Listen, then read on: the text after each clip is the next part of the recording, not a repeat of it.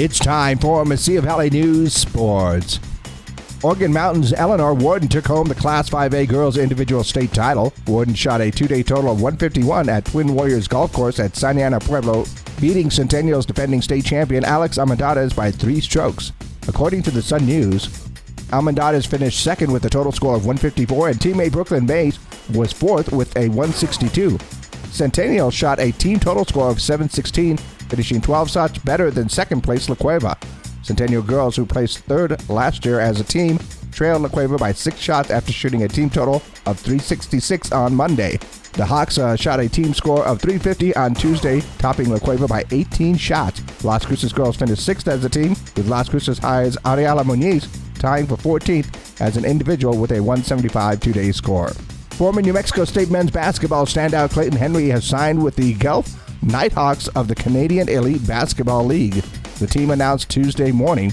According to the Sun News, Henry, who spent 4 seasons with the Aggies after transferring from Palm Beach State College in 2018, is the first member of NMSU's 2021-22 team to sign professionally.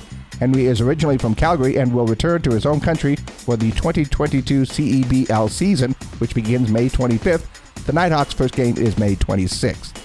The Suns and the Heat are each one win away from moving on to the conference finals. The Suns blasted the Mavericks 110-80 in Game 5 to take a 3-2 series lead in Phoenix. On South Beach, Miami crushed the 76ers 120-85 to take a 3-2 advantage. Tonight, the Bucks Celtics meet for Game 5 in Boston. The Warriors look to close out the Grizzlies in Game 5 of their series in Memphis. Carolina, Toronto, St. Louis, and Los Angeles are celebrating victories in Game 5. The Hurricanes topped the Bruins 5-1 in Raleigh.